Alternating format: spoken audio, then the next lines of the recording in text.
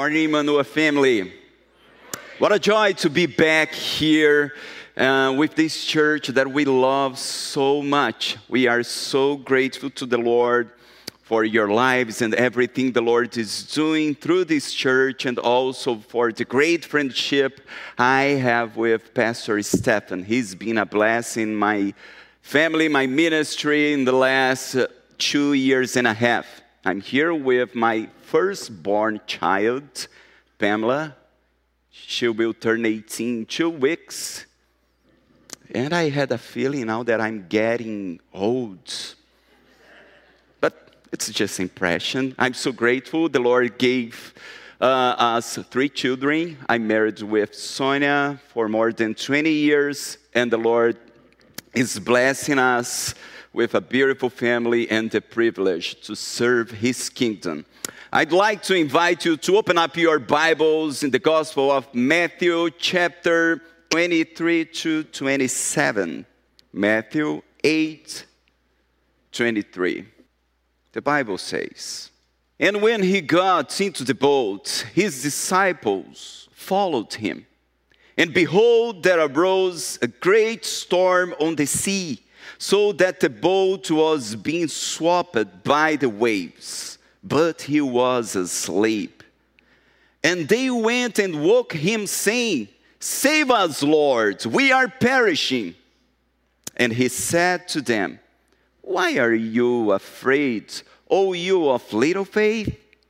Then he rose and rebuked the winds and the sea, and there was a great calm. And the men marveled, saying, 'What sort of man is this, that even the winds and the sea obey him?'" This is the word of the Lord. Heavenly Father, we praise you for this great evening in your presence. We praise you for every single blessing you are displaying upon our lives. In this moment, Lord, we need to listen to your voice. Speak to us clearly through Scripture and help us to understand who is the God of our storms. This we pray in the name of Jesus. Amen. Leisure time or pleasant moments are not suitable to us to draw conclusion about who people really are inside. People generally try to show their best qualities and not their bad traits. This is especially common when people are young and still looking for their better half. We try to hide what we don't have, and also display what we have in the best. However, it is the turbulent moments, what Christians call trials, that actually reveal our core values. Who is valuable to us? Who we really are? And then, the most important, what is the quality of our relationship with God? With this in mind, I'd like to move back to this Bible passage. And let's notice who is the God of our storms. When we look to the Gospel of Matthew, most of you remember Matthew has one main priority: show Christ as the King. The King of not just the Jews, but the King of all the earth. And every single chapter, Matthew is showing qualities, attributes from Christ that proves He is the King of the universe. In chapters 7 and 8, in chapter 8, Matthew already shared several miracles that could prove Christ's kingship. And when he started his ministry in Galilee, north of Israel, many curious people were following him. Who is this man? He's performing miracles, he's doing great things. And we had not just disciples, but also people who were interested to get some advantage from him. In this moment, if you notice before the verse we read in the verse 18, the Lord advised them they should cross the Sea of Galilee, and he invited the crowd around him to go to the other side of the sea. In this moment, many people came to him, named the disciples, in the Greek, mathetes, but not the real disciples, but general followers, came to him saying they didn't have time or they had other priorities. It was when Jesus showed them the real cost of discipleship. To be a real disciple, it was not enough you just follow him when he was performing miracles, but you would be willing to pay the price. Regardless that, some men decided to go with him. And not just his own boat, but other boats were in the lake. We're going to see it was a lake and not a sea. And in this context, we find this precious story. And we realize that there are inevitable events in the journey of a disciple of Christ. There are inevitable events in the journey of a disciple of Christ. The first precious biblical truth we find in this passage is that unexpected storms sometimes present themselves. Unexpected storms sometimes will show up in our lives. Notice again in the verse 23 and 24. And when he got into the boat, his disciples followed him. And behold, there arose a great storm on the sea, so that the boat was being swamped by the waves. But he was asleep. Suddenly, a violent storm stirred up the sea, and so the waves were swamping the boat. Literally, it was a tremor. In the original, the word is seismos, that we get the word seismography, that can measure earthquakes, came to the sea. We don't know if it was an earthquake and also shook the sea, or the storm was so great that the sea was crazily shaking. But the disciples could not expect that. It is important to remember, as I mentioned, the Sea of Galilee is in fact a lake. It's not a huge lake. It's 40 miles long and 5 miles wide. But it is about 212 meters below sea level in the Mediterranean. So the water is always warm. But this lake is surrounded by mountains. And the most famous is the Mount Hermon. It's almost 3,000 meters high.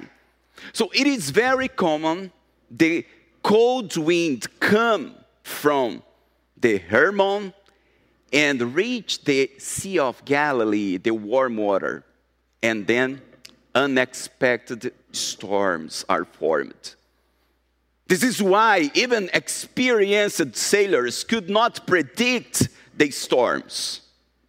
And while they were crossing and not expecting, this storm came and shook the boat with violence. These disciples had seen a series of supernatural manifestations of Christ's power. If you notice in this chapter, a leper, a centurion's servant, Peter's mother-in-law, and many other cures and exorcisms. Jesus gave them a bunch of proofs that he was God. But this was a new challenge. It was not a challenge regarding a disease or also a spiritual world, but it was a natural phenomenon. They were in the boat. Even though in the boat we had seasoned fishermen on board. Something happened that was beyond their control, beyond their experience. This is why some scholars believe it was not just a general storm that they already faced, but probably an earthquake. They were in despair. Jesus made it clear, church, that as a result of living in a broken world, all kinds of storms would manifest in our journey. The arrival of a disease that drastically can change our life's dynamic, a betrayal from a husband or a wife, maybe a rebellion of a child. This can just shake our lives. But even though he said that in the world we would have tribulation, we should be of good cheer, for he overcame the world. Some churches that preach a false gospel generally say that if you are serving the Lord with faithfulness, with dedication, you will never face trials or storms. Or if you face, they will remain in your life just for a little bit. That's not true. That's not true at all. We can see all the men of God in the Bible struggling and facing storms and learning from them.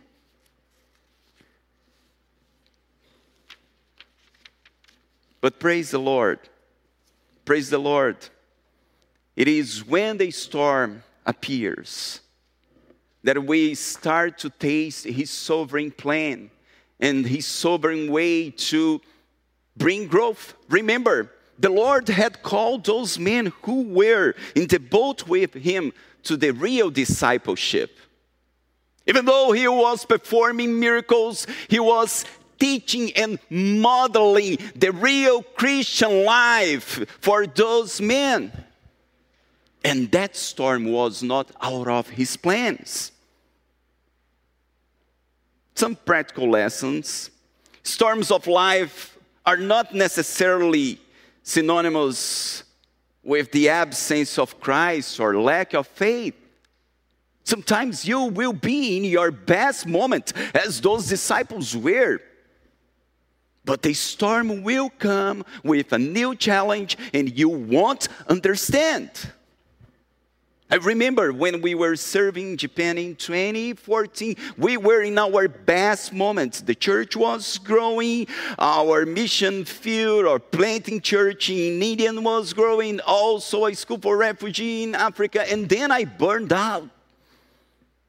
I was just 33, healthy, eating well, exercising, and I could not understand why I was facing that disease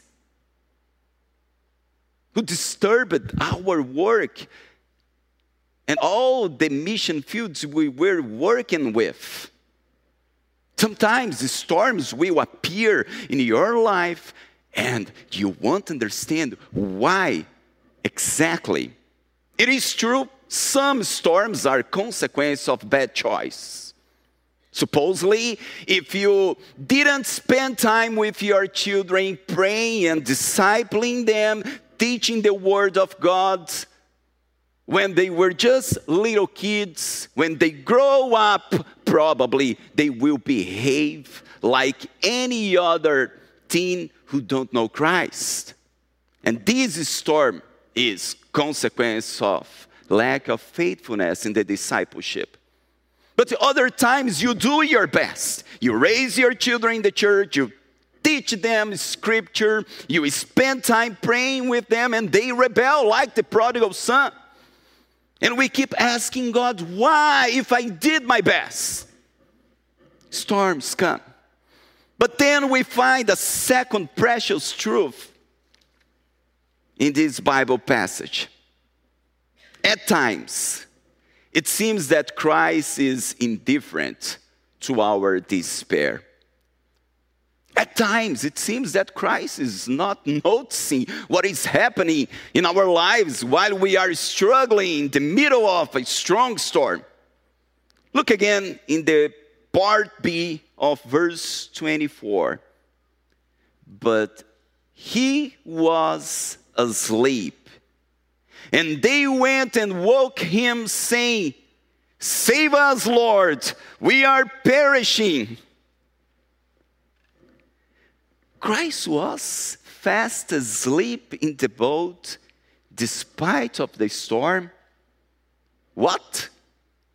He had a stressful day, extremely busy, and we could say that he slept very well. I don't know if any of you is a good sleeper like that. The boat was shaking. We can read in Mark that even water was getting inside the boat, and he was sleeping on a pillow. He was extremely tired. But we also notice he was 100% man. This is why he was so tired. But we also know he was 100% God. And this is why the scholar Hendrickson makes a notable observation.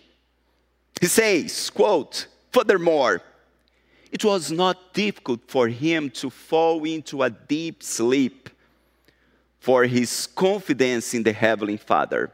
His own Father was unshakable. Neither the roar of the wind, nor the rumbling of the waves, nor even the thunder jolts of the boat could wake him up. He trusted in the Heavenly Father." So should the disciples have the same trust and faith? Remember what he said to them before they joined the boat. Take a look again in the verse 18. "Now, when Jesus saw a crowd around him, he gave orders to go over to the other side."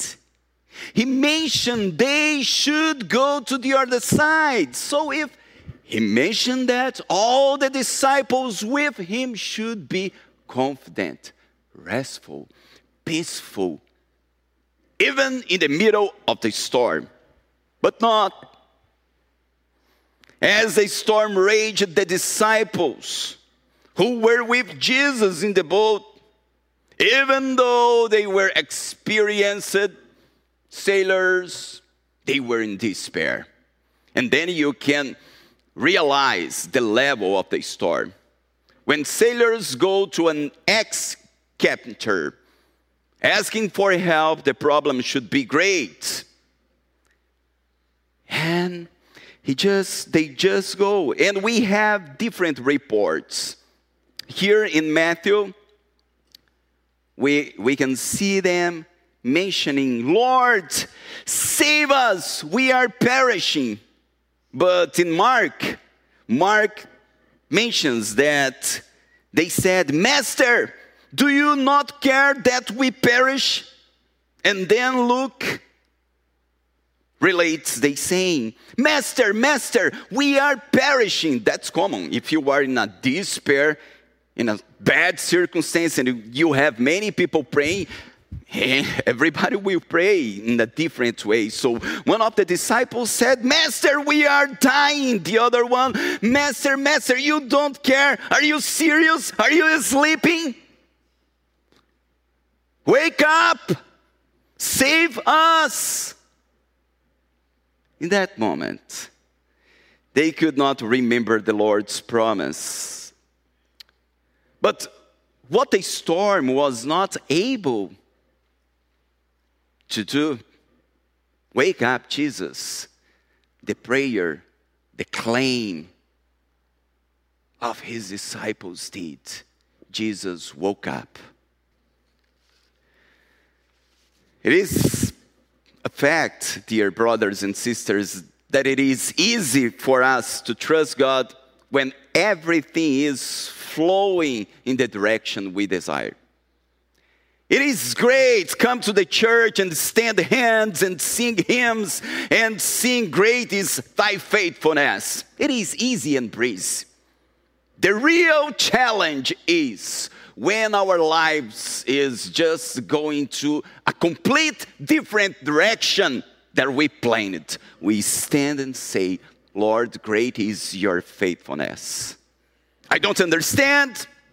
I don't like. I'm afraid, but I trust you. You are still in control of my life. This is the real challenge the Lord called those disciples to follow. And this is the challenge the Lord is calling everyone this morning here. Trust in his sovereignty in the universe. But they could not understand. Even the Apostle Paul, the great Apostle Paul, whom the Lord used to write half of the New Testament. I doubt any of us has a faith like him. And in 2 Corinthians saying that the Lord put a thorn in his flesh, a messenger from Satan to disturb him. And he prayed first time. No answer, silence. And then he prayed a second time. No answer, just a silence from God. What did Paul do? He stopped. He started to complain against God. No, he kept praying. And he prayed the third time. And the Lord decided not healing him at that moment, but answered, saying, my grace is enough to you. When we face troubled times, storms that we cannot understand, never give up praying. The Lord is present, even when you cannot feel him. The Lord is taking care, even when in your heart only sadness and despair are present. He is still there. But it is important. Surround your life with godly people. With prayer partners. Surround your life with people who can encourage you and exercise faith with you. Surround your life with people who already faced the same trials and tribulation that you are facing now. There are experienced people in this church, and praise God for those gray hairs. They can be a blessing. They are a blessing, and they can be even a greater blessing in your life and family. Go to them and ask them to share their storms and how the Lord guided them. For sure, you will find guidance and listen the voice of the Lord. He's present, always present with his church. And we need great examples, godly examples in a broken world. I remember one episode that marked the beginning of Methodism. It was when John Wesley had his first missionary trip to the state of Virginia to evangelize the native Indians. It was a disaster. He was so frustrated in a boat heading back to England, asking God why, when a huge storm came and everyone in the boat was in despair, afraid. But what called his attention was a group of Moravians. While people were in despair, those Moravians, even the children, were calm, singing hymns, worshiping the Lord, and praying peacefully. He asked to himself, what kind of faith is this and confidence? I need this for my life. There are godly people here and spiritual warriors that can walk with you and pray with you in your storm. And the last truth that I find in this precious Bible passage is that Christ's sovereignty demonstrates his power in teaching and provision. Christ's sovereignty demonstrates his power, not just solving the problem, but teaching and providing the way he planned it. Look again, verse 26. And he said to them, "Why are you afraid, O you of little faith?" Then he rose and rebuked the winds and the sea, and there was a great calm. And he stood and asked, "Why are you afraid?" I believe some of them thought, probably they didn't say, but some of them thought, "Are you serious? Why are we afraid? Can't you see the storm? Can't you see the winds? Probably the thunders, all the bad stuff. Why are we afraid?" But remember, the Lord was preparing those disciples for the greatest mission, to perform things far beyond what he did in 3 years and a half. So they needed preparation. Before calming the storm, he was willing to teach a lesson. And then he's peacefully asking a question. I believe some of them probably thought, "Lord, please just calm the storm before, and then we can stay in the boat 2-3 hours listening whatever you want to teach us, but first calm the storm." We behave like that. "Oh Lord, solve this problem. You see how I am struggling. Oh, it's hurting a lot, Lord. I'm your servant. Please, please." We want the solution before the lesson. But God doesn't work like that most of the time. First, he will teach us the lesson, even in the craziness of a storm. Can you imagine the scene? They shaking from one side and the Lord peacefully teaching. "Why are you afraid? Tell me, share your heart." If you are in a deep sorrow and claiming to the Lord, he's teaching you. Doesn't matter if people sinned against you. Doesn't matter if somebody did something horrible against you. God is still in control. His sovereignty is still controlling every single aspect of your life. So always, always ask, "Lord, what lesson you want to teach me? Speak to me. I want to listen to your voice and learn everything for your glory, to grow in faith, and to become a mighty man of God." After teaching the lesson, and it is interesting how the Lord used this. And I remember the words from William Cowper, when he said, "God has a mysterious way of your wonders to perform. He traces his way in the sea for the storm to ride. Take a breath. Fearful scents, the clouds that frighten them so much overflow mercy, and they will pour blessings on their heads." We serve a good God. And even though he teaches us painful lessons, he is in charge and he will bring solutions for everything. And then after teaching the lesson, he rebuked the winds and the sea. Is that in a factual matter? Jesus declared his authority over the elements of nature. So there was a deep, literally great calm.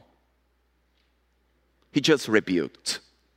Like he rebuked the same Greek word when he rebuked the fever from Peter's mother-in-law. He had control not just the disease. He had control not just over the demons. He had control over the universe, the nature, the government. He has control over everything. And when he rebuked, a deep calm came immediately. It was not the wind that normally stopped first and took some time to the waves stop shaking. No. It was synchronized immediately. Wind and water stopped. They were mesmerized. It was a miracle. And they said, what kind of man is this that even the winds and the sea obey him?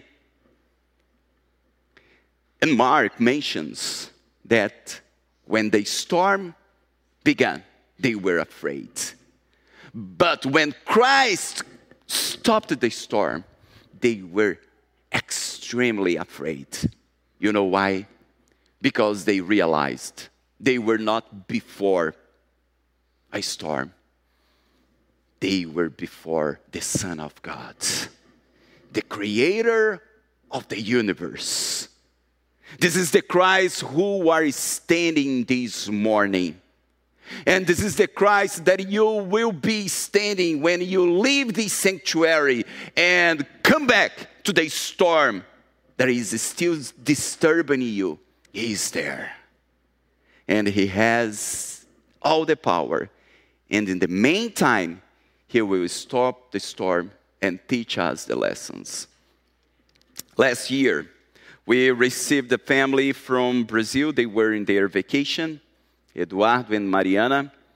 They are active members from our former church, serving the Lord with faithfulness in a bunch of different ministries. Eduardo, he is 42. And during the pandemic, when he took the first dose of the COVID vaccine, AstraZeneca, he had, the vaccine had triggered the Guillain-Barré syndrome. Some of you are familiar with. And the following day, he was paralyzed on a bed. He went to the best hospital in Brazil, Albert Einstein Hospital in São Paulo. And he could not even close his eyes to sleep. The doctors used a kind of a medical glue. No hope. No solution.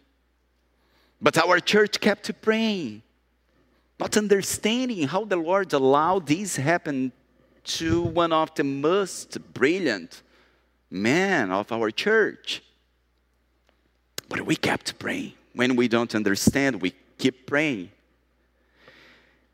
And in a glorious way, he started to recover slowly.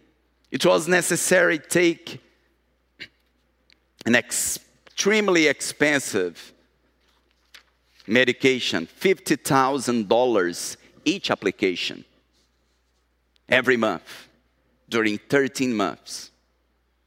Even though they could buy, they had a great financial condition, but they could not find it because in the entire globe, people were looking for this medication.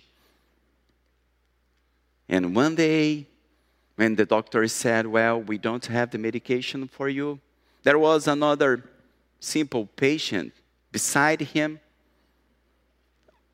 And she said, well, I just finished my treatment and I believe I still have this medication. Her father was a simple fisherman. And Mariana went to this man and said, please, I can buy this medication from you, please. My husband needs. And he said, no. I received it freely and I will give it to you freely. I don't want any money.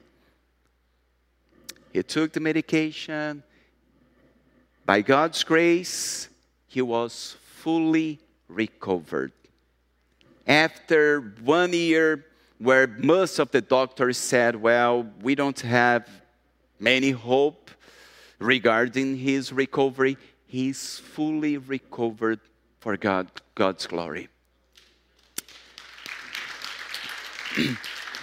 When he was here in my house sharing this with me and my kids, he turned to Pamela and said, Pamela, if you would ask me if I had the opportunity to come back in time and take the vaccine again, I would say that I would take it. You know why? Because the lessons that I learned and the experience that I had with God, I could not have in 10 lives without this. So I would move forward. As C.S. Lewis said, God whispers in our joys, speaks in our conscience, but shouts in our grief. Who is the God of our storm? Close your eyes, let's pray together. Heavenly Father, we praise you. We praise you for your faithfulness, mercy. We praise you for your love displayed in our lives in immeasurable ways. We praise you, Lord, because in every single storm of life, you are teaching us precious lessons. We praise you, Lord, because there are some of my brothers and sisters here facing a strong storm. They don't know how to act or react, but just bring to their hearts peace, Lord. Show them you are present. Even though they can listen just your silence, you are present. Put godly people around them and give them the grace to learn everything you are teaching them, Lord. But also relieve all the sorrow and pain your people face. We trust in you and we devote to you everything that we are. In the beloved name of Jesus. Amen. May the Lord bless you.